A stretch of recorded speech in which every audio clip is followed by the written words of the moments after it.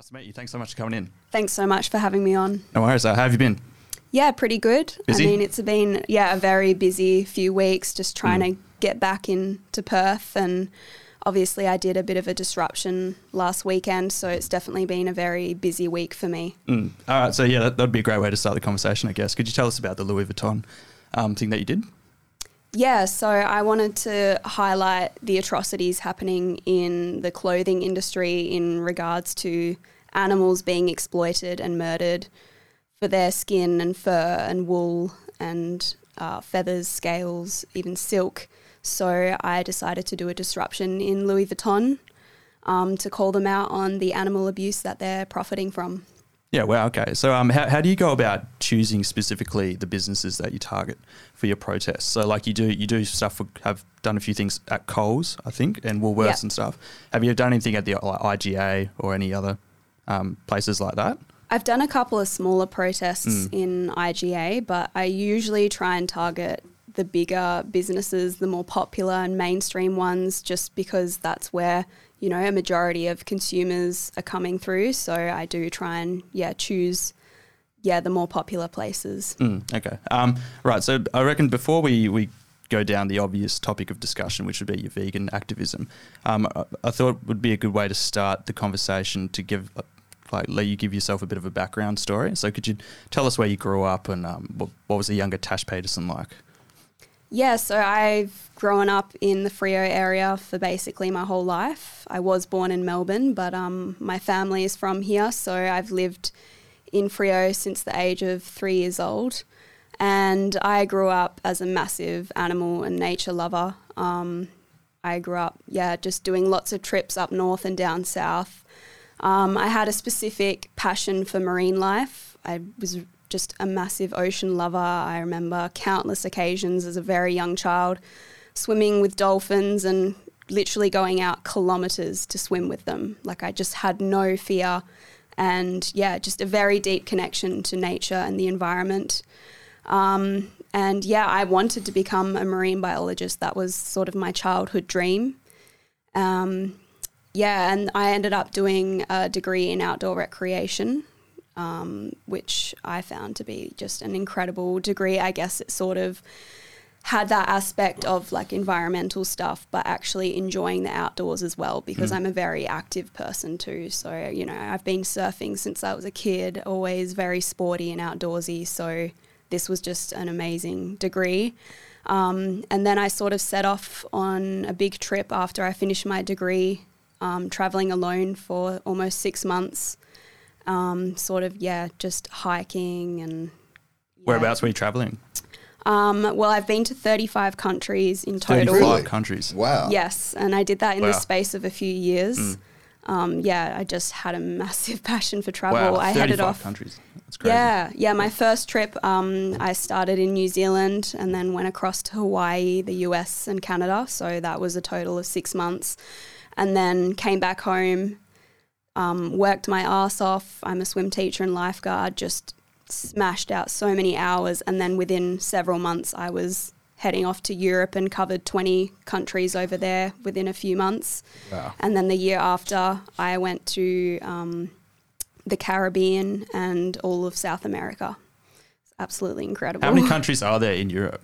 Surely that would be like the most, like 20 countries in Europe. Like how many are in the EU? I don't know. It'd be like 30 or something. So you've almost traveled the entirety of Europe. Yeah. Wow. Yeah, what was your favourite place to visit? That's a very difficult question. Yeah. I've fell in love with almost every country I've been to. I think specifically I really liked Cuba, the US, because I did a massive like camping outdoor trip, and the national parks there are incredible. Turkey's another beautiful country, and I adore New Zealand. Anywhere with just outdoors and nature is sort of my sort of place, yeah. Wow. So have you been to any other countries that in the Middle East? So you mentioned Turkey. I did spend 1 day in Qatar. Oh, okay. Yeah. But other than that, not really. No. The Middle East would be an amazing place to visit. Yeah. Yeah. I feel. Okay. So got a bit of background. Was there a pivotal moment in your life where you decided that you wanted to become a vegan activist that you can really remember? Yeah, well, I actually went vegan overnight. So that was on the 1st of February 2017. So you know the date as well? Yeah, I remember it. Yeah, wow. That was such a specific date in my mind because it honestly is the best life decision I've ever made. And I watched a documentary called Food Choices, and I just realised that I was completely going against my morals and values. This documentary covered the benefits of eating a plant-based diet, obviously the animal cruelty involved in animal agriculture, as well as the environmental impacts. And originally it was learning the environmental impacts that animal agriculture has on our planet that really clicked with me. And I thought, well, obviously as such a nature-conscious person, why am I contributing to this environmental catastrophe? And obviously the animal rights side of things did click in my mind, but it's a very kind of slow process unwiring the ingrained speciesism and conditioning in our minds. So I guess that was a slower process. And obviously veganism is about animal rights. However, there definitely is that connection with the environment because animal agriculture is the leading cause of species extinction. So you said you made a snap decision, like overnight you decided. Are most vegan activists, do you reckon, they come from that snap decision, or do you think most go gradual? I'd say most, like a majority, probably take that gradual approach. Yep. I definitely have heard countless stories about people having similar experiences to me where it's just snapped in their mind and they've done it overnight or in a very short period of time. But I guess for a majority of people, it seems like a massive lifestyle change. So they would take a more kind of gradual approach to eliminating animal products from their lifestyle. I guess especially like if you decide to transition to becoming a vegan later on in life, after you've spent like years and sometimes decades just having using animal products and eating meat ingrained into your own behaviour and stuff. Because I'm celiac, so I've been celiac since I was like 10 years old. So I sort of grew up knowing what it was like to have like dietary restrictions anyway with gluten and all that sort of thing. But so do you feel like the shift to veganism for yourself, the way in which you use your activism, do you feel like that actually converts people efficiently? In terms of like shifting from being non-animal conscious to animal conscious? And do you feel like there are actually different ways that people can go about attempting to bring change in terms of animal, sort of the use of animals?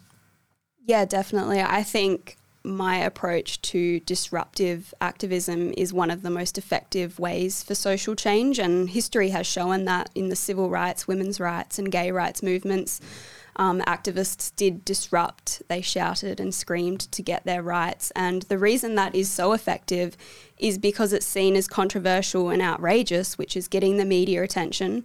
And you can literally reach millions of people across the globe from one action. For example, I mean, it took me 2 minutes to do a disruption in Louis Vuitton, and I'm seeing media articles across the globe being written about my activism with my message. And I have people like all around the world messaging me saying, I've heard your message and it's led me to see the footage of what is happening in animal agriculture and I'm going vegan now. So I think in my personal view, it is the most effective form of activism. I obviously support all forms of non-violent activism. I think it all interlinks and plays an important role. But in terms of actually shaking society out of the death cult and seeing the truth, disruptive activism is where it's at. Wow. Yeah, I have one question. So you had period blood on you in Louis Vuitton, right? So was that yours? Yes. It's such a weird question, but I'm just curious. Could you pull that up for us there, actually? Yeah. Go on Tash's Instagram and look up Tash Peterson on Instagram and we'll pull it up. Why the period blood? Well, so firstly, I'll just say the first layer was like fake blood. Yeah. So I was in quarantine at this point in time trying to plan this disruption. I couldn't go out and buy anything. I did have my boyfriend drop off stuff to me. So he bought some corn flour and red dye and I was trying to make the fake blood mixture and it just looked really, I don't know, it didn't look like fake blood. It was very a pinky sort of tone. There you go. So I painted myself with it and it looked all right.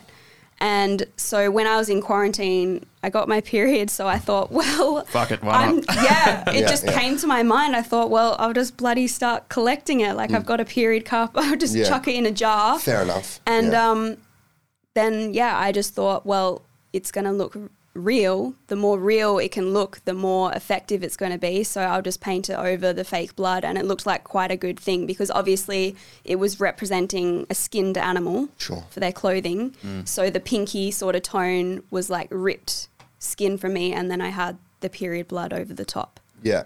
So Louis Vuitton has a lot of animal products. They use skins and stuff like that. Because I thought that was like kind of phasing out people wearing skins and furs. I wouldn't wear a skin and a fur. That's a bit weird. I'm not vegan, but I wouldn't wear a skin and a fur. That's strange to me. It definitely, is. I mean, we are literally seeing the fur industry collapse in front of our eyes. Yeah, we've seen massive companies like Canada Goose, and we've seen a snowball effect in the recent, like literally in the past few months, of big companies announcing that they're going fur-free. However, Louis Vuitton are still selling fur. I did a quite thorough research before I did my disruption, and I was astounded by the number of different species that they are murdering. They murder baby lambs and turn them into jackets and combine that with fox fur. They murder crocodiles and snakes for their skin. They sell wool products, and despite popular view, sheep are murdered when they can no longer produce enough wool. So any animal products, there is a result of mass suffering and murder in them. Is there an animal that the sort of the garment industry and the fashion industry as a whole that really is has an overrepresentation in sort of like the level of abuse that they experience? So like you mentioned foxes and other sort of animals. Is there a particular animal that they choose to exploit the most that you know? Or is it just an overarching of any single animal that they can get their hands on that will attempt to exploit? Yeah, that's it basically. I guess the most common animals that are exploited are probably cows, pigs, chickens and fish, because that's what a majority of society are consuming, and a lot of those animals are also being used for their skin and their wool. Right, so okay. yeah, just the standard farmed animals. But I mean, yeah, a lot of species are being murdered for numerous things and people just are so oblivious to it. Wow, okay. So you were talking before about how, because you've essentially, through your disruptive activism, you've essentially established yourself with like an international platform almost now, with media coverage coming from all different places. I'm interested to get your thoughts on how the media, particularly in Australia, has attempted to create a narrative around what you're doing. Do you think you've been treated fairly in the eyes of the media? I always look on the positive side of things, and I think every media article that's written about me is brilliant. Even if they are calling me an abusive terrorist, they're still quoting me word for word, and I think that's a brilliant thing. However, I guess seeing from an outsider's view, people see me literally as a terrorist and an abusive person. Who's called you a terrorist? That's a bit extreme. No pun intended. Yeah. A few people have labelled me as a domestic terrorist, and really? I think some media articles have implied or even used the word terrorism. I can't think of anything specific, but people genuinely do believe that.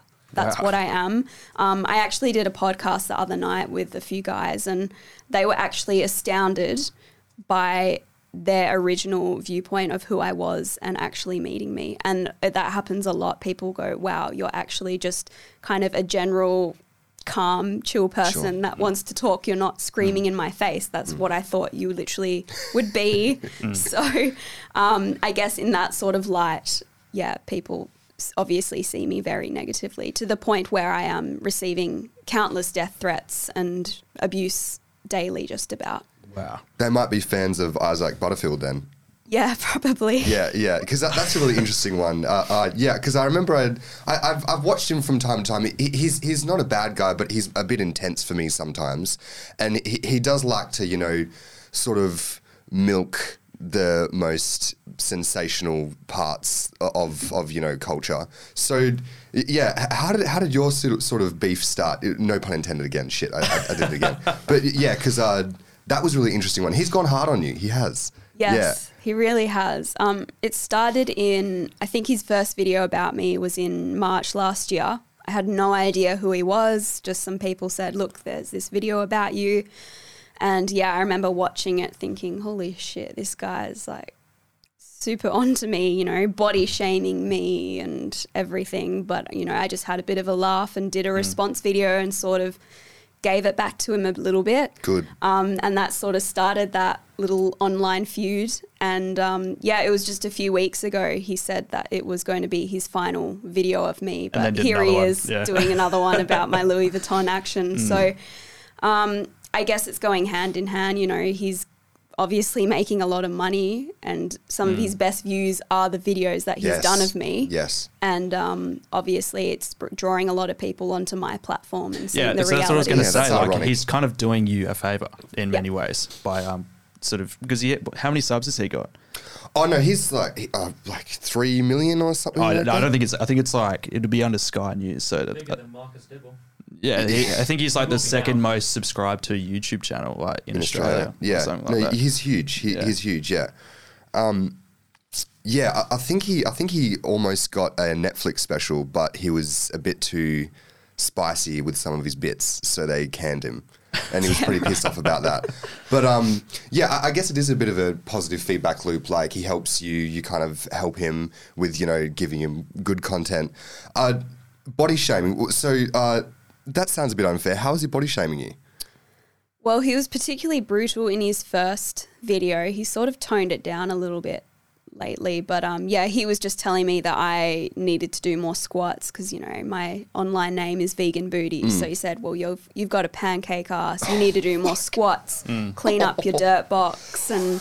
Like, yeah, he was pretty nasty about it, and it's obviously started a whole movement. You know, he's influencing young males to come onto my platform, and all of them are using the same language as him, saying, yeah, you need to do squats, you've got a flat ass. And that's it's a bit brutal. Rude. Yeah. But I bet you've got pretty thick skin. You would have to be. Otherwise, you'd be in anxious-ridden, a ball on the floor. But yes, so do you reckon that thick skin has enabled you to be able to pursue your style of activism? Definitely. Yeah. I think, unfortunately, not many people would be able to deal with the amount of hate and abuse that I get. I certainly could not do that.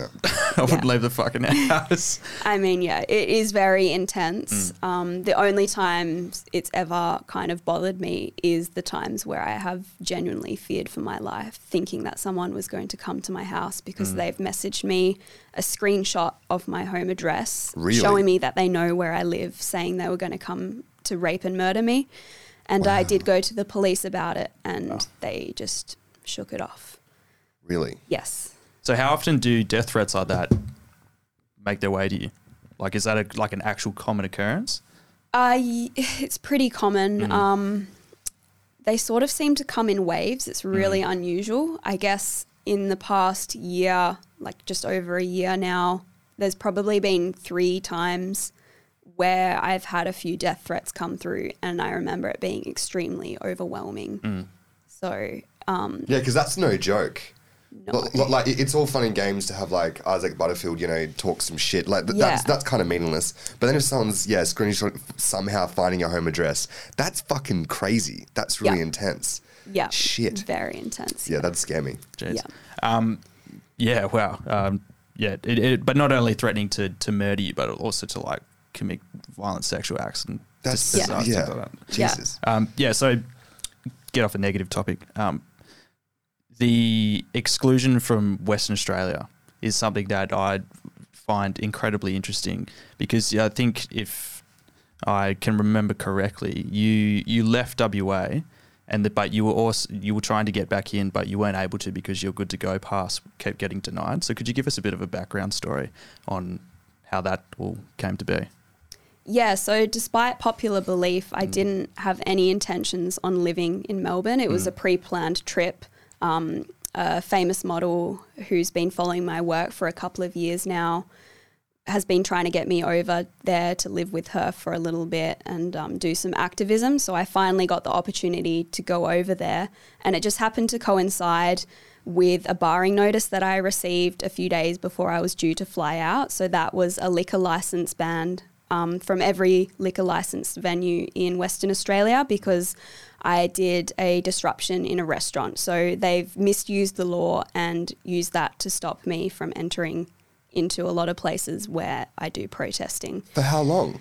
6 months. 6 months. Okay. Yes. Okay. I was under the impression it was forever, and I thought that was pretty harsh. But 6 months from every liquor license venue, that's crazy. Yes, that's the second one I've received. Yeah. And they've misused the law in your eyes? Yes, I believe so. I think that this is obviously designed to stop drunk and disorderly people from going into venues. So it should be used for violent people who are, drinking too much and becoming aggressive and disorderly. However, I don't even drink alcohol that often, so I wasn't drunk when I protested. I wasn't abusive to anyone. I think I should have every right to speak out the truth and make people aware of the atrocities happening. And I believe they've misused that law to use against me to try and stop me from protesting. Are you going to fight it in court? Unfortunately, I only had a month time frame to fight it, and because I was so busy in Melbourne, that time frame's up, so I just have to let it be now. Fair enough. Yeah, so look, I honestly like it because I'm quite conspiratorially minded. That almost seems as if like you can't just have like a bunch of venues go like we don't want to hear, and then once you leave the state, you actually, even though you live here, technically, what do you think went on the inside of things when people were essentially deciding that you weren't allowed to enter back into the state? That you weren't good to go. Yeah, like that doesn't. How does that actually happen? Like. Yeah, well, it's honestly crazy. The police were literally appealing to a media source that used that as an opportunity for me saying, well, guess what, WA, I'm leaving, meaning like I'm going for a little bit, see you later, so I can continue protesting. And the media headlines were implying that I was leaving WA for good because of the barring notice. So the police were using that against me to prevent me from coming back home. Wow. Yeah, that's kind of scary, man. That's such a manipulative way to put the narrative out to people because, most people in WA would probably think that. And like my granddad reads the newspaper a lot and he said to me, that your Vganbooty girl is being kicked out of WA. And I was like, shit, that's pretty intense. But it's not true. That's interesting. Exactly. It's very interesting. Yeah. It is. And I can't believe the police were actually using that as a reasoning to not let me back into the state, despite all the legal documentation that I provided to prove that I am still a resident of Western Australia. And he just wrote this massive paragraph for his reasoning why I couldn't come back in. And it just sounded like a huge personal rant because he put in uppercase letters, rejected as a WA resident because she announced she was leaving WA. And I just couldn't believe it when I was reading this. It was actually insane. What's that called when you say defect? That's the word. You're like defecting from Western Australia, essentially. Yeah, wow, that's crazy, which is obviously like an extremely scary thing, right? So like in this country, you sort of have the belief that you have the right to sort of protest and use your voice for social justice issues. But the fact that, and your case proves the point that there are higher powers at play. Oh, definitely. And oil and gas and farming, I won't say which media company, but it rhymes with Slevin, has ties to the meat industry and the oil and gas industry. Like the people who own it have massive amounts of money hedged in these industries. So they're kind of, motivated to go against people like you and especially like climate activists as well, So it's interesting. But I think you folks are probably winning. I think more people than ever right now are vegan and more people than ever. Like I would have never eaten a vegetarian meal or let alone a vegan meal 2 years ago. But, I've come to, I haven't fully committed to that sort of diet, but I've cut down, you know what I mean? Is cutting down not good enough or can we meet in the middle and say, okay, cutting down's okay, I guess, for now? I like to use the analogy that if we were promoting like any other social injustice, whether it be racism or sexism, would we be telling people to cut down on their sexism or racism? Absolutely not. It seems ridiculous. We would be calling for the abolition of that. And I think my approach to animal rights is exactly the same. I think they have every right to live freely without harm. And my advocation is the abolition of animal slavery and the animal holocaust. However, of course, I understand people can't make that switch straight away overnight, as we spoke about earlier, and I would encourage people to reduce, but I think the end goal should always be veganism. I think it's the moral basis that we should be aiming for. Wow. Okay. So, are you talking about specifically within sort of what, like a country like Australia, or are you thinking more on like a macro global scale?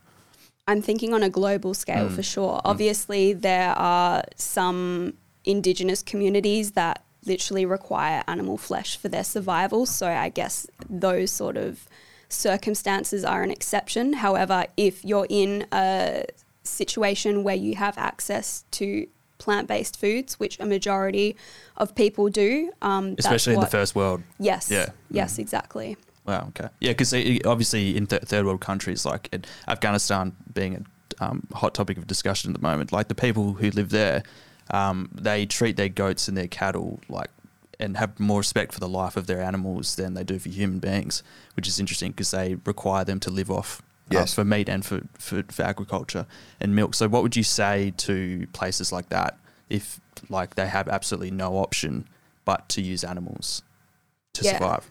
Yeah, if there's no other option and they don't have access to the plant-based foods, then I would definitely say, well, you have to do what you have to do for your survival. Okay. Well, this is really interesting because I've been tied into the whole media narrative, but like it sounds like you're actually not such a hardcore sort of voice that you're saying like no matter what, abolition is what we need, but you're actually willing to say stuff like that, which I think is really interesting. Yeah, nuance, great way to put it, to the argument.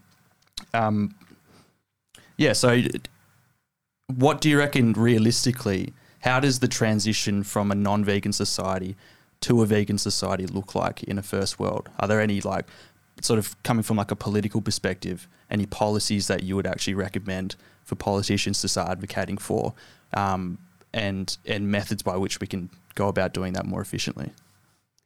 Well, I'm definitely more focused on consumerism with my protesting, hence why I'm going into businesses to try and target consumers. So on a politics level, I'm not entirely sure. My main goal is, to get to the consumers and obviously supply and demand take place, and hopefully the decrease of the consumption of animal products, meaning there will be less animals forcibly bred into existence to be used for their flesh and secretions, and hopefully an increase in the demand for plant-based products. And I think we're definitely already, as you said, seeing that slow change, and I think it's just going to be a very gradual process. However, I think we're going to see some huge changes in the next hopefully decade or so, especially with the climate crisis, because animal agriculture is the leading cause of climate change. Sure, and especially with the dairy industry, apparently it's not a good time to be a dairy farmer right now because you kind of don't make a profit at all. So that's a clear, sign that a lot of people are moving away from these products. Which is kind of a good thing because they are carcinogenic. They are, like pasteurized milk and all that sort of thing. Yeah. Like it is one of a high cause of breast cancer, I think. Could you fact check this for us? I'm pretty sure it is. I believe it increases the chance of breast cancer by almost 50%. Yeah, and bowel cancer and stuff like that. Yeah. Okay. But when you think about it, it is the breast milk from another species. So why are humans consuming it? Surely it's detrimental to our bodies. And I think, the dairy industry is going to be one of the next industries to disappear, as you said. Probably will be. I think it's one of the most violent industries on this planet. Cows are forcibly impregnated and raped to produce breast milk, and when they give birth, their babies are often immediately taken away from them, and the male calves are murdered just days to weeks old because they don't produce breast milk. It is a very violent and horrific industry, and there's absolutely no need to be breastfeeding as an adult, let alone taking another species' breast milk. Wow. Well, yeah. I was going to say, so this is obviously, it's pretty hard to come up with a great argument against veganism because it always sort of does boil down to the morality of it all. But take this for an example, though. I'd just like to get your thoughts on this. If you were to, say, raise an animal completely humanely, they were free to do whatever they want for the entirety of their lifespan. They weren't subjugated to what you were talking about, like the raping, to impregnate like cows to produce more milk and all of these things that sound absolutely horrible. Yeah, they do. Would you be okay with an animal living its entirety of its life, and then when it reaches the end of its life being killed humanely and used for meat? No, I disagree because they're still being used for their bodies, and I don't think there's any humane way to kill somebody. I think when you really think about it, humane and murder are complete contradiction. Oxymorons. It is an oxymoron, exactly. And I think whenever we sort of come to these sort of what if situations, just replace that animal with a human and you can see how immoral it is. Even a dog, breeding dogs into existence, living a good life and then taking their life away from them just to consume their bodies. I think it's completely immoral. So Leah's just pulled up a thing. Cows are forcibly raped, calves deliberately orphaned to produce milk. Wow. Pretty shocking stuff. Jeez. Yeah, well, every time I have this discussion around veganism, it's because I've been brought up eating meat and using animal products. But one thing that sort of really shocked me with what you talk about is how vegan penises work better than non-vegan penises. Could you describe or explain like the reason? Could you expand on that? Yeah. Yeah, there's definitely science strongly suggesting that they do. Eating animal flesh is the leading cause of erectile dysfunction because humanity's biggest killer is heart disease, and animal products are directly contributing to that because of their high saturated fat and cholesterol content. And one of the first signs of heart disease is erectile dysfunction. So eating a whole food plant-based diet is the only diet known to prevent and reverse disease, and there's significantly less saturated fat in plant-based foods and I believe no cholesterol at all. Well, so what would you say to the people who were like, vegans don't get enough protein because they don't eat enough meat? Do you feel like that's like a really large misconception that people sort of Definitely all these misconceptions are perpetuated by the meat, dairy and egg industries because they're particularly threatened and they don't want to lose consumerism. So that is a complete myth. In fact, plants are the only thing that synthesizes and creates protein. So the reason people are getting protein from animal flesh is because those animals are eating plants. Wow. Yeah, that is interesting. You can get every single nutrient that the human body requires from a whole food plant-based diet. Yeah, it's really interesting with the dairy industry as well because I think 99% of Australians or people in the West grew up with milk's good for your bones. Milk's good for your bones. And this brings up the question of marketing. Yeah, exactly. Yes. It's so weird that so many people have that misconception that milk's good for your bones, and like it was given to school kids for free to like, I guess you could say, get them hooked on the product. And it isn't at all. I felt lied to. I was like, oh my God, how could they get away with this for so long, Exactly. Yeah. And ironically, cow's breast milk actually leaches the calcium from your bones and causes osteoporosis. What? Yeah. So this is the power of propaganda in these industries. Osteoporosis. Yeah. Does milk... Sorry, can you say that again? So milk leaches the calcium from your bones, and it's one of the leading causes of osteoporosis. I didn't know that. That's fucking crazy. Wow. Because as I said, our bodies are not designed to be consuming breast milk as an adult or breast milk from another species. Think about all the hormones that breast milk is designed for to grow a baby calf into a huge cow. This shouldn't be going into our bodies at all. It's very detrimental. So dairy foods leach calcium from bones. Where's this from? dairy.com.au. So scientific research does not support theories that dairy foods leach calcium from bones. What website is this though? This is the dairy industry. Matters. I wouldn't follow this research. It's .com as well. You never trust .com. I definitely recommend looking at nutritionfacts.org. Okay. There's not even any numbers. It's just like scientific evidence says this. It's true. Which that's actually an interesting point. So in terms of like overfishing is another thing. Like you have all of these really massive fishing companies who I forgot what the organisation's called, that they all form like a coalition to prevent overfishing. But they're all, the whole coalition is essentially funded by the fishing industry. So they say that they do sustainable fishing, but like the entire organisation by which that's judged on is made up of the same people who are judging themselves. Like, is this a complete... that doesn't make any sense. So yeah, just to touch more on the point of marketing that we're talking about. What's the vegan documentary with Arnold Schwarzenegger? Oh, The Game Changers? Yeah, that one.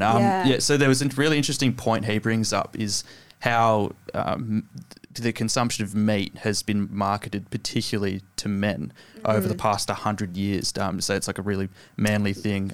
It is, yeah. Just wondering if you could expand and touch on that and how much of an impact like marketing does have on the exploitation of animals. Yeah, it's obviously had a massive impact. I think this is propaganda at its finest, and it's conditioning and brainwashing society to believe that we need to eat animal products for our survival. When, as I mentioned earlier, it's actually the world's biggest killer. It's killing us.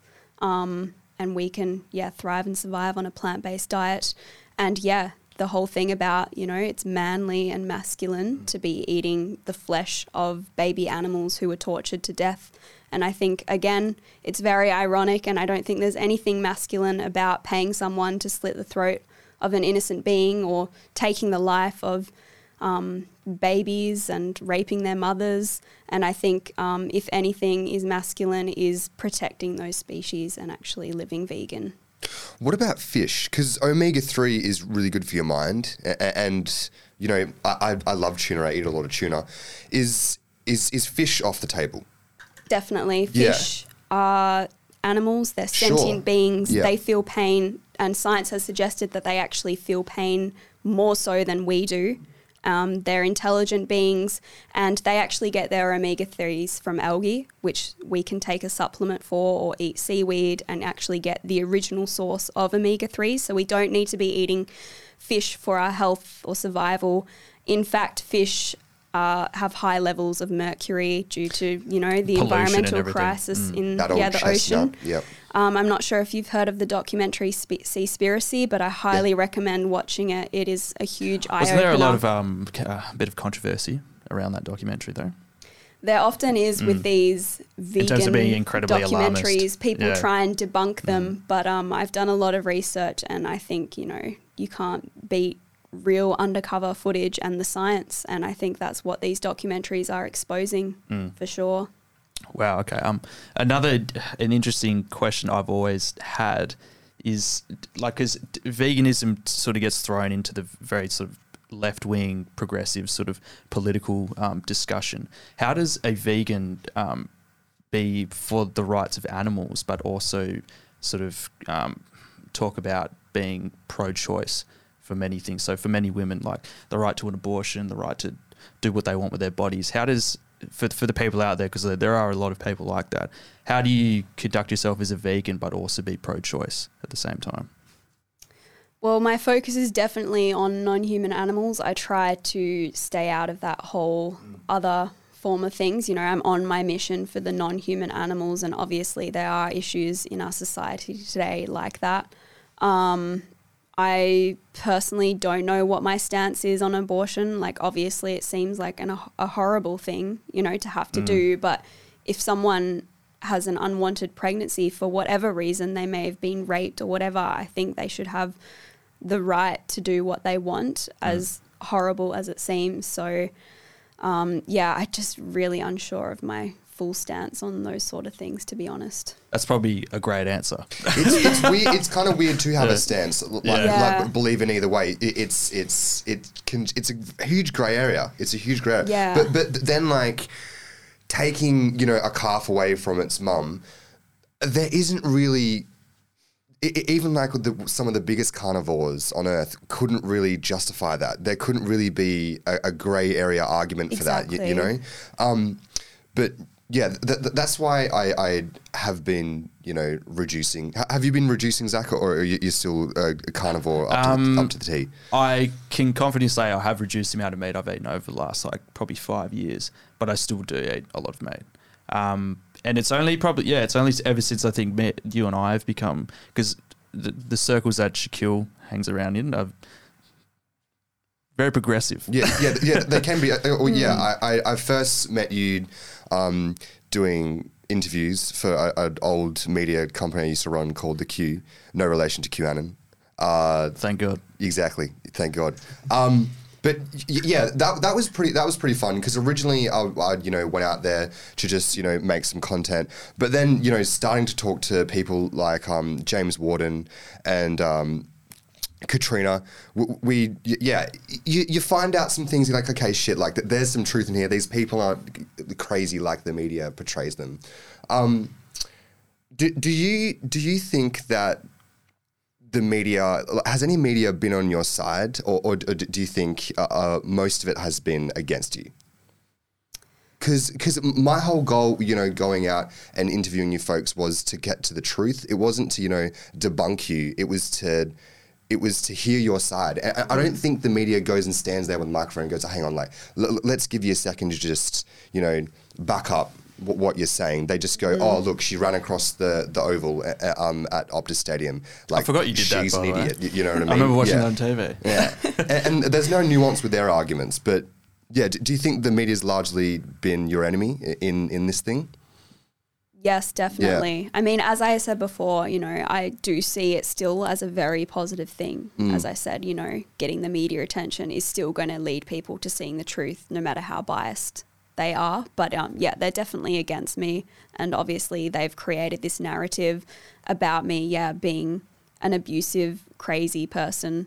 So they're definitely not there to give me my side of things. I mean, I rarely do get interviewed by the media. They often will go and take the time to interview the business owner of the place that I disrupted, let them have their little say, make them the victim, and then say, this crazy woman came and she's ruining my business, blah, blah, blah, with no regard for the animals that are suffering and the reason why I'm doing this.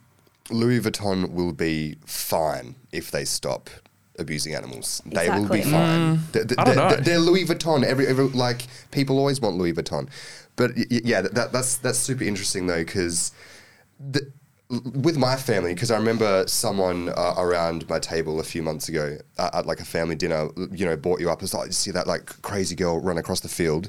But then, we ended up having an honest conversation about veganism, and then some of the men in my family who are more because as we were saying before, like men are probably the least likely to move towards a more ethical form of consumption. But then we didn't end up having, a nuanced conversation about, okay, like, shit, it isn't so good, processed meat is really bad for you. And then, okay, like, shit, you saw the men in my family, like, nod their head, like, okay, it's obviously carcinogenic, so that's bad. And that's a good thing. That means that the media, it being out there has led to, I don't know, in my home, it's led to a positive conversation and a more enlightening conversation. And I'd bet any money that your actions have led to a lot of those conversations in households, which is I think that's a positive thing. If Definitely. people are reducing their meat intake, and of processed meats, and are therefore getting less cancer, that's a good thing.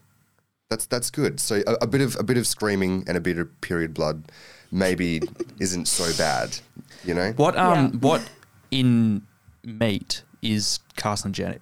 So from my understanding, there's something in like processed meats in ham and like bacon called nitrate, I believe. You can buy like nitrate-free bacon and ham and all that. So it's meant to be a bit healthy for you. But do you know the science behind what causes cancer when you choose to increase the intake of your meat? I don't recall exactly, but I think the consumption of any animal products releases a particular hormone or something that increases the the risk of cancer. Right, okay. But I definitely recommend finding that information on nutritionfacts.org. Go on It to really Nutrition Facts explains it. for us, Leah, and do some hunting for us. Yeah, that's interesting. To continue the discussion on the media, OnlyFans. There was a bit of interesting, which you pointed out to me, but it almost seemed like a bit of disinformation that was going out about how they were stopping explicit content getting put up and all that sort of thing. And we had a few people who we know who actually went out of their way to message them and contact them, and they replied saying that's actually false information. That's not what was happening. And it's interesting how the media completely just spun that and sort of pushed it as if that was like biblically correct. It was strange. It was a strange one. And I'm still even now not really sure. Was that what's your going on. experience with it? That it was confusing that all these media outlets were saying it's been banned, but there was no official word from OnlyFans? Yeah, it was definitely very confusing. I think they've revoked the whole thing though. Like OnlyFans are going to make, they were going to make some changes. I think they were just going to remove sexually explicit content. They were still going to allow nudity. But yeah, they've revoked that now, I think, because everyone lost their shit over it. But again, the media's narrative was implying that they were removing just about everything explicit on the platform. Have you seen that SpongeBob meme of Mr. Krabs and the guy's interviewing him? Money. He's like, yeah, why did you do this? He's like, money. Yeah, and then it's like, he's like, yeah, OnlyFans, why did you, reverse your ban on explicit content? He's just like, money. Okay, yeah, easy. But it would make a shitload of money, and you're making a bit of money on OnlyFans, aren't you? Yes, yeah. I am astounded by the amount of money I've been able to make over the past few months, and it's allowed me to do full-time activism now, which that's been your a dream main source of mine. income. Yes. Yeah, cool. That's such a 2021 job, isn't it? Because it's like, is it porn? Would you call it porn? Well, the platform can be used for porn. What I do is definitely not porn. I do like nudity and artistic shots and everything. I don't do porn, but people can use it for that. But yeah, everyone has this perception that if you're on OnlyFans, you do porn 100%. There's no, I mean, you can use the platform to do cooking shows or whatever you want. Exactly, Like you can, it is a social media platform. You People can use won't, it whatever you wish. Yeah. Yeah, well, the majority of girls I know who are on it don't do porn. They just do like nudity Explicit stuff. shots. Yeah. Yeah, well. It's interesting because it's kind of because like it's the commodification of the body, yeah, and you're commodifying your body to help animals not have their body commodified. Is that kind of the meta idea behind it?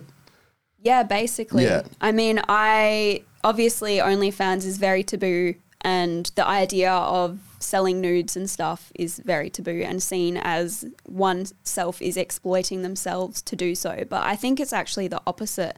And I mean, I'd been wanting to get OnlyFans for over a year now, and I finally decided to get it just a few months ago. And I guess it was that whole taboo idea about it that was causing me to not want to get it.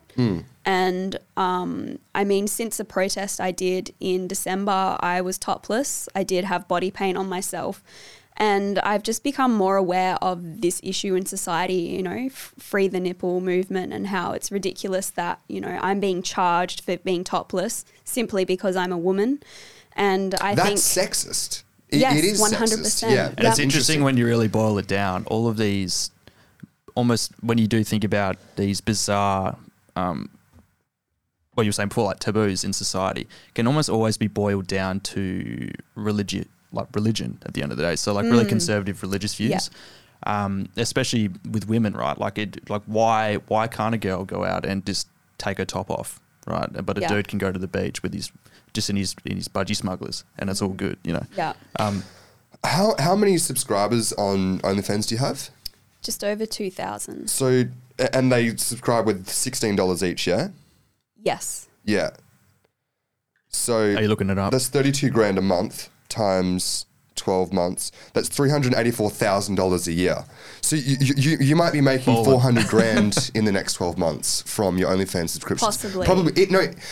When Isaac Butterfield did the video of you, for your OnlyFans, which was pretty raw, he it actually helped give you money. People subscribe to you. Because I remember it was like 600 when I first saw the video, and then I showed you the video, and then it was like, oh yeah, look, she's got 600, and it was like 1,200, and I was like, oh, it's done in a matter of an hour or two. Yeah. So 400 grand. That's pretty nice. That's cool. He actually helped me make $18,000 in a week. Yeah. Wow.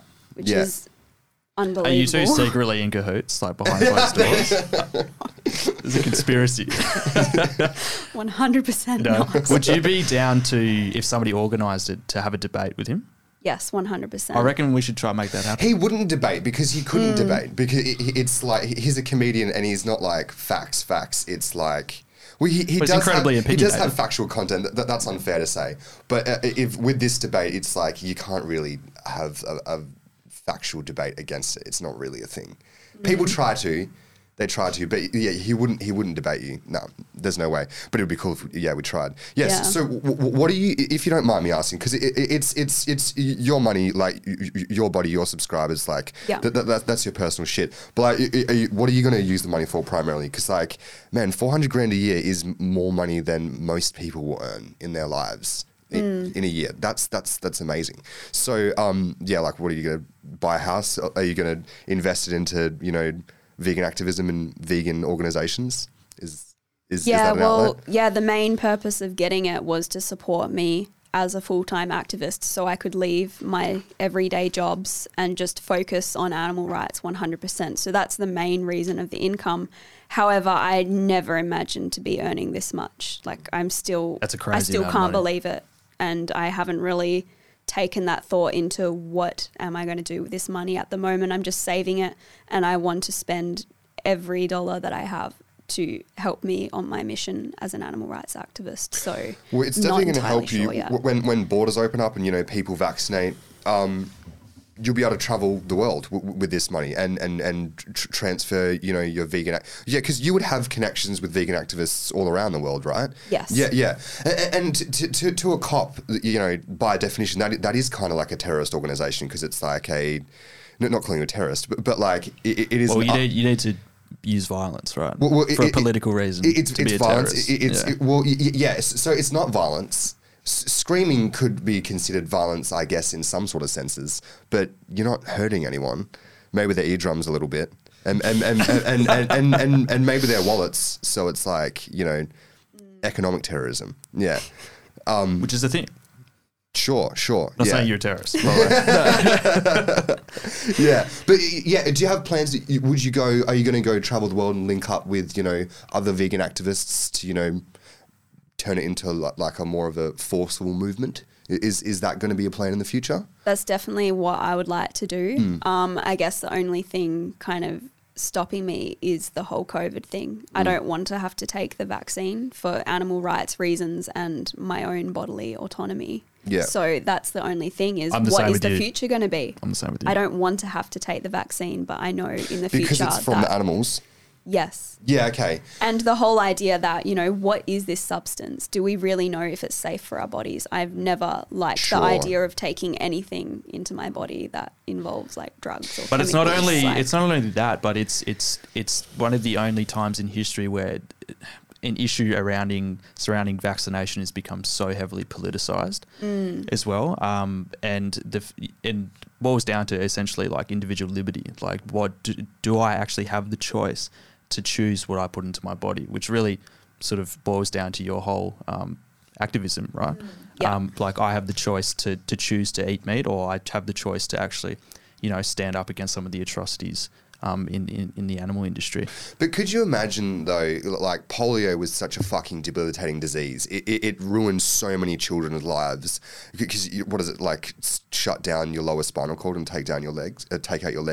I'm pretty sure that's what polio does, right? So it leaves you bedridden. And thank God polio doesn't exist anymore. But that's come from a vaccine, And it's like if polio was COVID, would people be like, yeah, I'd rather be in a wheelchair probably than take the vaccine? I probably wouldn't, I probably would take the vaccine to stop myself getting polio. But like, you're kind of right. Like, what is this substance?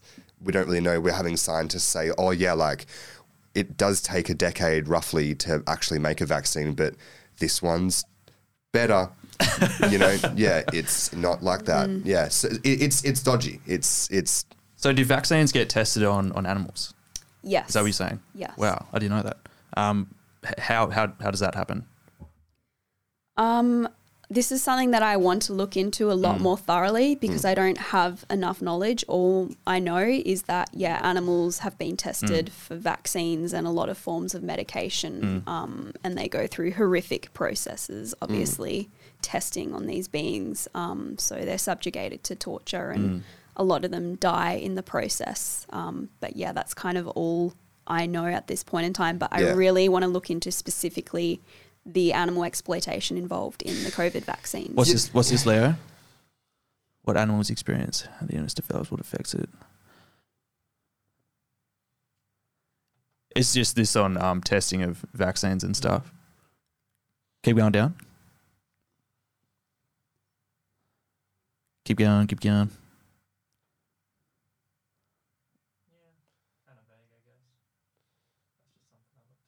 What's that on? Why will it reach the peak this summer? RSPCA. Wow. Is that because they're making more vaccines? Yeah, no idea. So if you donate, are you donating to them fighting vaccine use? Is that what's going to happen? A long and complex process with a number of stages. But pull that down. Don't worry about it. The medication ones are a weird one because I never really thought about that before, needing to...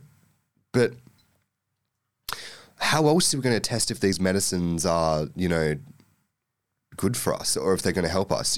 I don't assume that you have that answer, but that's sort of the point. How would we? Because we need medicines, we need medication as a species to survive, But if we can't test them, then how do we know they're not going to fuck us up? I'm not going to test the medication first. Well, it's sort of like it's like a wicked problem, really. No matter the decision, there's going to probably lead to some level of exploitation. Yeah, exploitation on something. Well. Yeah, and I've had to I'm also type 1 diabetic, so insulin as well used to be extracted from pigs, pancreases and all that sort of thing. So really? Way back in the day, that's how they first discovered it, the uses for it. But I think now it's a little bit different. They don't use pigs or anything like that in that process. They just do they artificially create the insulin? Yeah, they artificially make it now. Yeah. Well, and that's kind of like an argument to support your side as well as we have come far as a species and we don't need to exploit animals to survive anymore. Before, when we were still hunter-gatherers, we kind of did need to skin animals, otherwise we'd fucking die. But, is that kind of maybe an argument, for speciesism, is that we've come so far as a species so we, maybe have the right to use these animals because we're so developed? Or is that an argument against it in your eyes? I think it's an argument against it. So, obviously I have no doubt that animal products played a huge role in our survival. However, I think our evolution. Yeah. I think it's time for us to evolve because, as I said, we can thrive and survive on a plant-based diet and there's absolutely no need to cause harm to someone else's suffering and take someone else's life away from them just because they're of another species. And I think, the animal rights movement is a fast-growing movement and, we don't need to be doing this anymore. And I guess, obviously we are superior in intelligence, but why does that give us the right to subjugate animals to such mass amounts of suffering and murder? Sure. Yeah. You've got an action plan for later today, don't you? Can you tell us a bit about what could be happening? I can't give away too much information, but basically we're going to be doing a protest to highlight some footage that some undercover activists have taken in the surroundings of Perth in multiple egg facilities. So we have been exposing free-range eggs, which actually is not free-range at all. Again, another marketing lie. Yeah. Caged eggs. Could you explain that for the people listening? Sure. So we have this idea that free range means animals living in green pastures and very open spaces and living happy, healthy lives. However, there's actually no legal framework as to what the term free range means. So you'll find a majority of so-called free range animals are still living in confined sheds where they don't see the sunlight until they're on a truck on their way to their murder. And they're living in abhorrent and filthy conditions. And I've seen this firsthand myself across Western Australia. Yeah, it's strange because it's clear that the egg industry did have a bit of a PR crisis a few years ago because they obviously got around in a meeting. They said, okay, vegans have kind of fucked us over here. They've kind of put us in a corner with this, cage thing. So why don't we invent the term cage free? Yeah. And maybe they're in like a box now, and there's like the same size 20 thing, but it's a centimeters more box. space. Yeah. Or is it open to interpretation? It's just a bigger cage. Exactly. That's all it is. And like, that's a pretty fucked up existence. Putting an animal in a little box and they like literally can't move. They're covered in their own shit and piss. Like that's pretty horrible. Yeah. And you've seen this for yourself going into warehouses and such? Yes. Yeah. So is that breaking and entering? Not trying to, okay. Yes. All right, yeah. And breaking the law, sometimes, because, well, no, it would be, do you guys go to the extent of breaking, which is the crime, or do you just go to the extent of trespassing? Because there's like a legal difference there. So trespass isn't a crime, it's a tort. But breaking and entering, so actually forcibly breaking into a place, is a crime. Is that something that you guys actually do? Or you just go onto properties and you just protest and that's it?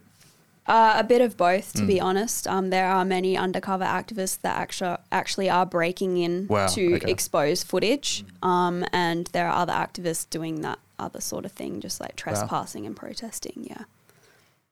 Wow, so have you got a crack hot legal team? Probably gonna fucking need one soon, man. Jesus Christ. So have you ever been? I'm not sure. Sorry, I can't remember if you answered this question before, but have you ever been to court for your activism? Yes, I have. I'm due to go to court twice this year, and I actually had the police at my door yesterday, and I've been charged again for the Louis Vuitton action. Wow. And I was charged for the football field run. What did you get charged with the Louis Vuitton thing? Disorderly behaviour. Not public nudity? No. Yeah, okay, that's interesting. Disorderly behaviour. Yeah, disorderly behaviour is such a grey area one as well. It's like you were being annoying. Disorderly. Yeah, exactly. Like, what kind of shit is that? That's interesting, yeah. But yeah, I've been charged disorderly for the other topless protests that I did. So I think they're definitely using the nudity to get me for disorderly, because I haven't been charged disorderly for any other protest that I've done exactly the same except clothed. So they're definitely using the topless thing against me. And I actually had the state security police at my door yesterday. So that's something I was interesting going to ask you about. So what was that conversation like? Was it intimidating? Not at all, actually. They were actually very nice officers and they were sort of just, going through everything with me. But I think someone higher up has obviously sent the state security team to come after me. They haven't dealt with me before as an intimidation tactic. Yeah. Wow. Yeah, I've spoken to the state security before because I was at an action one time that the socialists did. They stormed Linda Reynolds' office over, in summer in Perth. And then, they're weird because they're clearly trained to be quite intimidating. They sort of come over with their bum bags and, stand over you. And they're like, what's your name? And it's like, fucking... John. Yeah, exactly. Yeah. Just take me away, please. Yeah. But... Yeah, that's kind of, they are, it's really strange because they are the final frontier to change. They're I might sound, super extremist right now, but they are the protectors of the system, and they will be the ones to have to defend it because it would suck. Yeah, being at climate protests and stuff, it would kind of suck being a cop. Because if you believed in the cause, because you're the one trying to protect the system against change. If you think to about uphold it, the status quo in many ways. Exactly. Like when there was when Duke and Gorge happened, when Rio Tinto was it Rio Tinto blew up Duke and Gorge? Yeah, Rio Tinto. Yeah. So many cops protecting the doors, and it's like, are you acting as like their protectors, or like that you're supposed to protect the community, not big business. But you know, whatever. I guess it's how it goes. Some of those people can get pretty wild though. So exactly. And what we're going to do? Storm in their offices and shit on their desks? Exactly. It's Well, I mean, given the opportunity, I'm sure people would. Probably. Yeah. It'd be really interesting if your Louis Vuitton, escapade started a bit of a trend, and other people started doing it in other Louis Vuitton stores around the world. Has anyone else, do you think, been inspired by you? And do you reckon they have plans to keep going against Louis Vuitton? Because I think, that could be an effective tactic. Yeah, well, I know in the US for years now, there's been a lot of activists really honing in on the fur industry, going into places like Louis Vuitton and Canada Goose. And as I mentioned earlier, we're seeing the fur industry collapse because of those disruptive actions. And I think that's a perfect example of how disruptive activism is so important. Like, these companies are sick of activists coming in and calling them out for animal abuse. So that's why they're announcing they're going fur free. I know my actions definitely have inspired many people to become animal rights activists. I think a lot of people fear going to my level though. There definitely are other activists out there doing it, but I think in numbers it's quite minimal. So at least, I've inspired other people to at least voice up and get involved in some form of activism. But not only get involved with activism, but also just to continue whether or not somebody decides to become a vegan or not. Now that like what you're doing and what other people are doing, actually putting the conversation at the forefront of even like political discussion, which is obviously incredibly important. You touched on like women's rights, like the right to vote, like the right to like for Aboriginal Australians, but also African Americans. Like we wouldn't have the rights, equal rights of people if people weren't doing what you're doing. Yeah, essentially. exactly. Which is incredibly important. But and which is why I don't think I'll ever become or be able to become a full vegan, just because never say never. Yeah, maybe. But I think the most shocking thing about what's your situation is what we were talking about before, like the whole media manipulation thing, and even getting to the point where the government's using intimidation tactics against somebody who's a non-violent protester, and in a country where you would expect that you would have the right to protest against certain things. And it's obviously if it continues to happen, it could be a pretty quick path on the way down to tyrannical, you know what I mean. We will see more of it though, because we are genuinely heading into like a climate crisis. We are experiencing a climate crisis right now, and cutting down the consumption of meat is something we literally have to do. Because of cows' farts contributing to like 50% of the fucking pollution in the world or something like that. Yes. Can you feed them seaweed? And that gets rid of that problem? There's a special form of red seaweed that you can grow and feed them, and it reduces their farts by like 60% or something. But could you look that up for us? It's a Band-Aid. It is a Band-Aid. But it could make the industry more sustainable if it shrunk and then you started feeding them the seaweed. But I think you will see more state police knocking on activist stores and raiding. Because we're talking before we started how Extinction Rebellion in Perth did a chalk paint protest, and the state police visited their home and raided their homes a day later, which is fucking kind of ridiculous that you chalk paint the road. That is scary. And then you get the state police visit your house. Same with like Friendly Geordies. You might not agree with his stances on things, but that's still kind of disgusting that he had his producer's house raided, his dog fucking kicked by some state police guy. But we will see more of it because the government and the system is not going to act. Look up a more credible unless people source. Do that, than the Iowa Farm Bureau. Is the government bad? No, written by like a government organisation. No, the government's really great. The Guardian, arguably not any better. But nah, the Guardians are alright. They have an agenda, just like they all do. Yeah, which is obviously such a shame, right? It just prevents, even if you do get to the point where you have a national and also an international platform, you can never ensure that your message for what you truly believe is actually going to be accurately represented to the masses of people, which is a bigger me. That's like kind of like the beauty and and the dark side of the internet is that you've been able to have your own platform. Like you have a massive following online, on like YouTube, Instagram, and Facebook, and that's enabling you to talk directly to your fans. Like, okay, this is like what I actually mean, and you get to explain yourself. So that's really handy, right? Definitely. Yeah. I always try and make a bit of a after video of my protests, sort of just going through, responding to the standard sort of comments that I receive online from, you know, triggered people and people that don't understand the message. And yeah, that's greatly helped. I mean, yeah, a lot of people obviously see me as this crazy person. They become intrigued and actually go onto my social medias, see the real me and see the truth as well and see exactly what I'm trying to do. Sure, yeah. It's a bit of a personal question. You don't have to answer if you don't want to, but what does your family think of your activism? Are they supportive? A bit of 50-50. I guess initially all of them just didn't understand it, and I was still living at home with my family at the time, so when the police would always be coming knocking on the door, and that just really stressed out most of my family members. So understandably, yeah, that's kind of 100%. crazy. Like, hey, we'd like to speak to your daughter for being a naughty person. Exactly. Yeah. And they didn't like that my name was getting out there with all the media articles. Like, it was just something very new to them. But I think over time, particularly my mum, she's a vegan as well, has really taken the time to understand why I'm doing what I'm doing, and she's fully on board with me.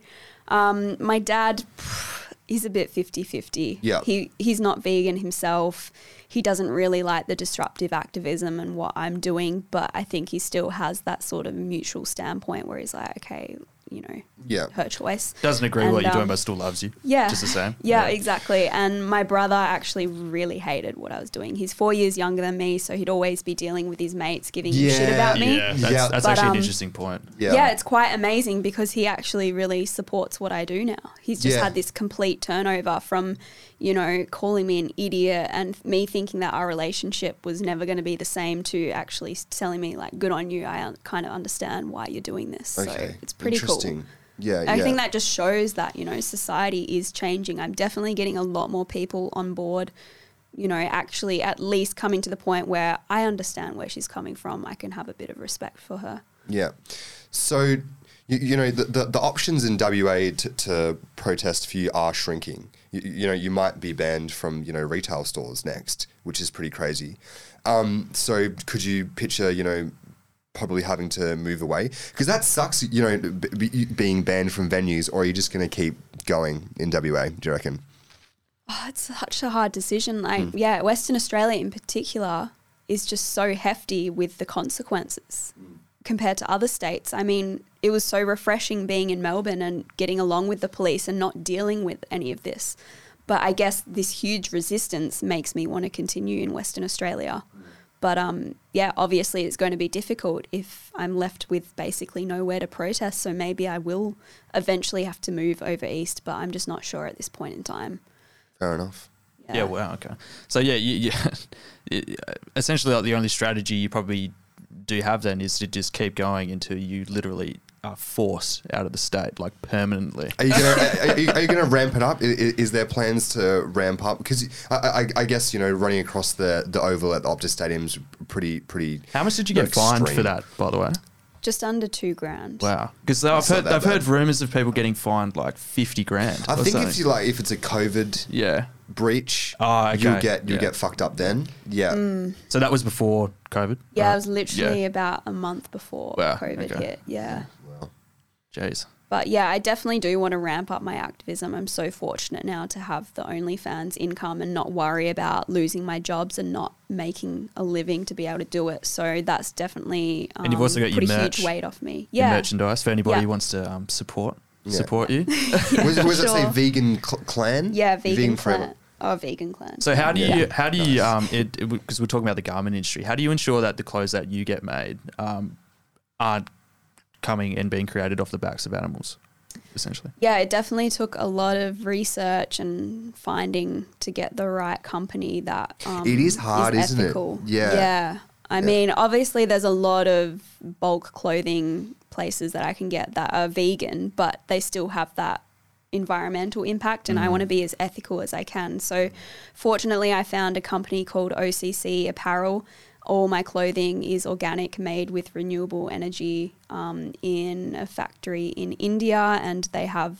like photographs of the factory and it's all fair trade certified. So I definitely feel like I found probably one of the most ethical options for my clothing. But it's definitely quite expensive. Does Louis Vuitton exploit like slave labor and, you know, not ethical trade? Because I couldn't imagine that their garment factories would be that great. Have you looked into their sort of practices? In that sort of side? Yeah. But imagine there'd be some human exploitation. Yeah, human exploitation probably, as well, you know? Yeah. I wouldn't be surprised. I wouldn't be surprised either, but can we fact check that, please? Does Louis Vuitton work off the backs of really poor people? Well, they all fucking do it, man. Like they do, yeah. Shaquille and I went to an investors night for was it Outland Denim? Yeah, Outland Denim. Have you heard of Outland Denim? Yeah. No, I haven't. So yeah, it's run by a guy called James Bartle.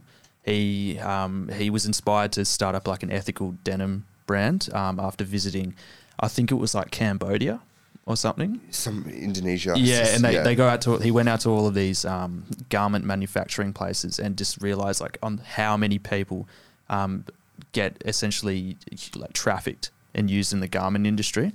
And how it's like one of the most overlooked aspects of like buying clothes. Like nobody really considers like how these clothes are getting made, who is making them, are these people being paid enough, like, and like how old are some of these people that are making the clothes? Sure, like I'm sure even some of the clothes I'm wearing right now it's have hard been the to result tell. of human exploitation. With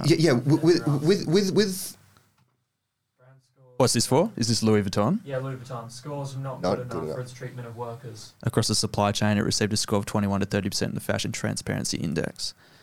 Rated Animal very welfare, poor. very poor. Yeah, that's not good. Yeah, well. Overall rating, not good enough. Interesting. Shit. Not surprised. Yeah. Yeah.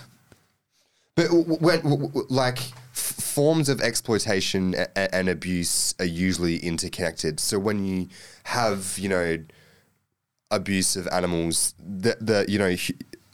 other forms of exploitation are usually connected as well, like economic, ethical, moral exploitations. So yeah, that's really interesting. And it's surprising that there hasn't been a cultural cancellation of companies that use furs still.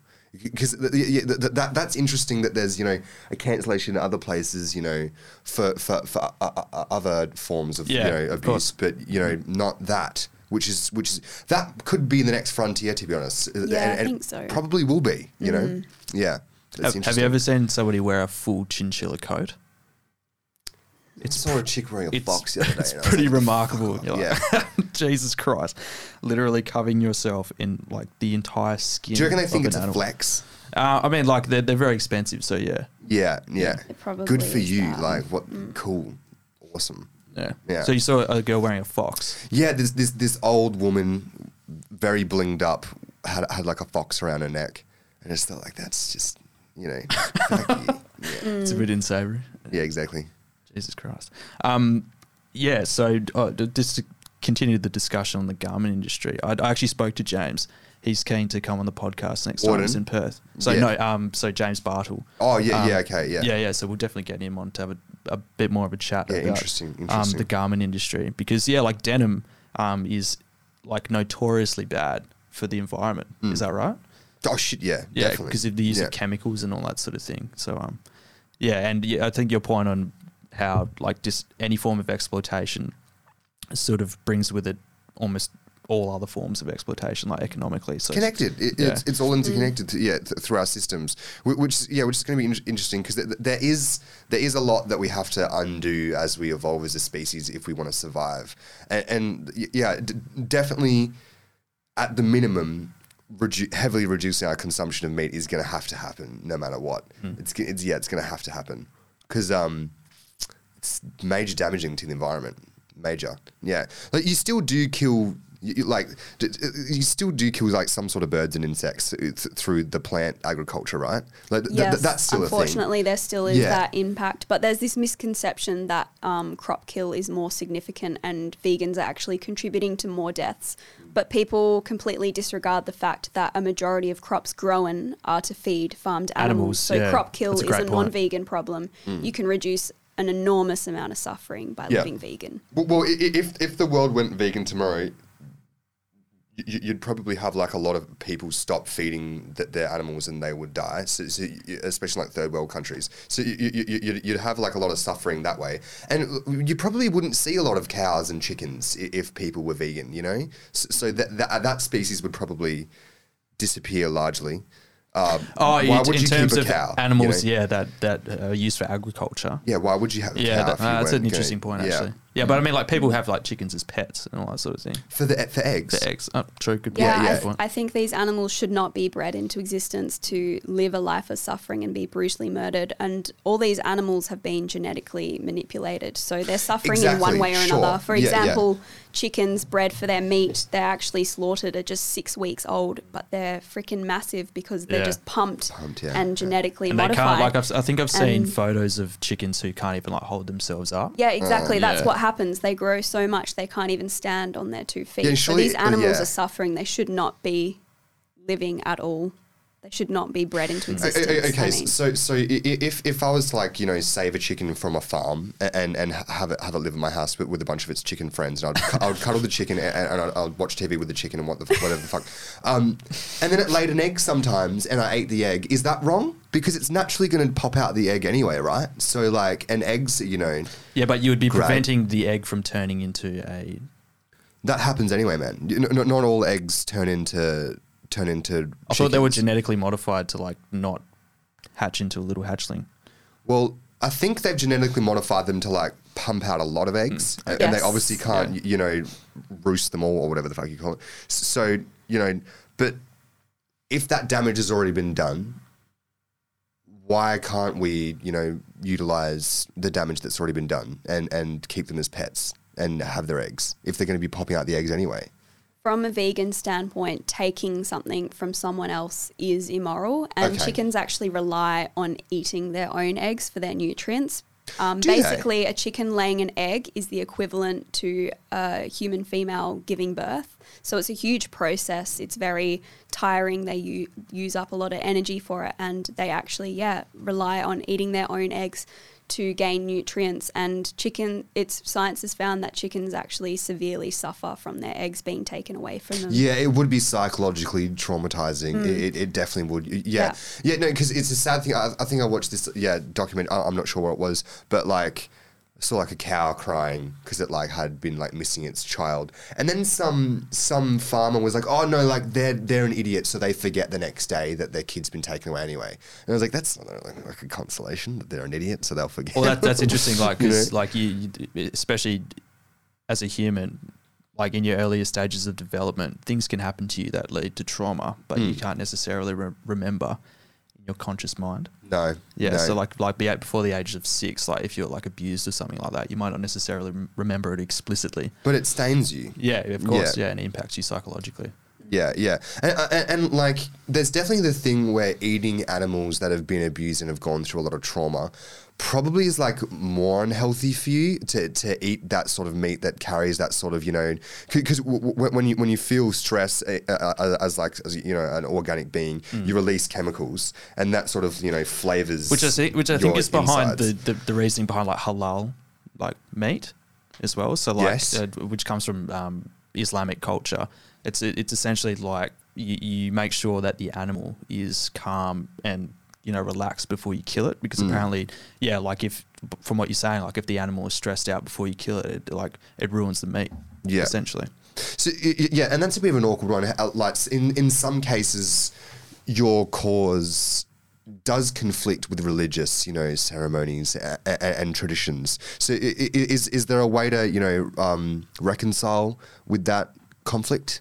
No, I believe tradition and religion is no excuse for animal abuse, and it should be phased out. I mean, if we look at other, for example, like female genital mutilation in some traditions, they're justifying that, well, that's our culture and our tradition, but we would obviously say, well, that's immoral because that's resulting in someone else's suffering. That tradition should not be used as an excuse to continue inflicting suffering upon someone else. And I think it's exactly the same with non-human animals. Yeah, it's strange with that one because then you have like, you know, the Taliban the other day. What religion are they again? I'm such an idiot. Islamic. Yeah. But it's a different branch of it. But they view it as immoral that, you know, women don't cover their heads when they walk around, and immoral when people listen to music. So, like, your argument that, like, it's immoral is their argument back to us for you know, to argue against things that we do. So it's like the same argument clashing heads, but it's just like we prefer... their one isn't backed by science. So you could say that it's, you know, an outdated argument. That's a great point. Like, where do you actually draw the morality from at the end of the day? Like, so somebody who's practices religion would say that they draw all their morality and their values off of a book. Right? Congratulations. Yeah. So it's interesting. Yeah, and your point on like religious ceremonies and stuff being phased out. I would honestly prefer it if religion as a whole was phased out. Tell us what you really think. Well, I mean, at the like we were speaking about this before, like in terms of like free the nipple and all that sort of thing. A lot of traditions, modern traditions, so contemporary traditions that we sort of experience every day, a lot of it can be drawn back to religion. So like marriage is a perfect example, right? Like, and monogamous relationships. Is it really natural to be with one person for the rest of your life? Sure. Right? And all of these, a vast range of stuff that I can't even pull off the top of my head, how religion actually has a massive impact on our society and draws so many people to conflict with one another. It has had profoundly positive impacts, though. 1,000 years ago, maybe. Yeah. We're still feeling the impact today from the strength that religion, you know, permeated through our society. It's made our culture strong and organised. So there's definitely benefits like that, and it's given people like moral compasses and shit. Okay, I have a question. I think we'll make these one of the final questions. Yeah, sure. What do you reckon? Owning a pet. So like keeping a fish in a bowl by itself, that's kind of weird. You know, you might be feeding it and treating it nice, you know, and giving it, you know, little pebbles and plants and rocks to spin through. Pebbles. but like it is kind of weird to keep a fish in a bowl. If I had to be kept in like a bowl, just like sitting there, that'd be kind of, you know, depressing. Domesticating animals and keeping them in your homes, like keeping a bird in a cage, that's kind of like weird for me, even though like a lot of people do it. What's your stance on that? I'm against breeding animals into existence to be used, like to be domesticated. So I would never against support the ownership of dogs as pets. Yeah, I support the adopt, don't shop stance. I think there are so many animals that need adopting in shelters, and instead they're murdered because no one will rescue them and take them in home. Same. Yeah, that's it. Yeah. Yeah, and by profiting the breeding industry, is increasing the demand for more of those animals to be bred into existence and babies to be taken away from their mothers just for our own pleasure. Like and I think that's immoral. And such. Yes. Yeah, that's an interesting point. Yeah, so like instead of why go to a breeder when you can just go to a refuge and actually rescue a dog that needs to be rescued? Yes. Yeah, because if people don't de-sex their cats, cats will, you know, have a good time around the neighbourhood, and they'll get pregnant, and then people are like, fuck, we have all these kittens, let's like give them into these places and people can have some cats. So yeah, it's a pretty common thing. But it's a hard problem to reconcile because there are so many overflowing shelters, like especially like the cat haven in WA. They're always like, take the cats, or the dog refuge, the Shenton Park dog refuge. Yeah, they can't get enough cats out of the door. Yeah. But, which is a sad thing. Yeah. All right. Well, I think we've had a great chat. Is there anything you wanted to pitch before we wrap it up? Yeah, I guess just one final thing is I highly recommend watching the Australian documentary Dominion. It's free on YouTube, or you can just go to watchdominion.com so you can get a perspective as to what is happening inside the meat, dairy and egg industries, as well as the murder factories. And the great thing about it, it's all Australian footage, and it's very recent footage as well. Well, okay. Well, thanks so much for coming on, guys. Thank you so much for having me on. It was great to meet you. Great to meet you too. Cool.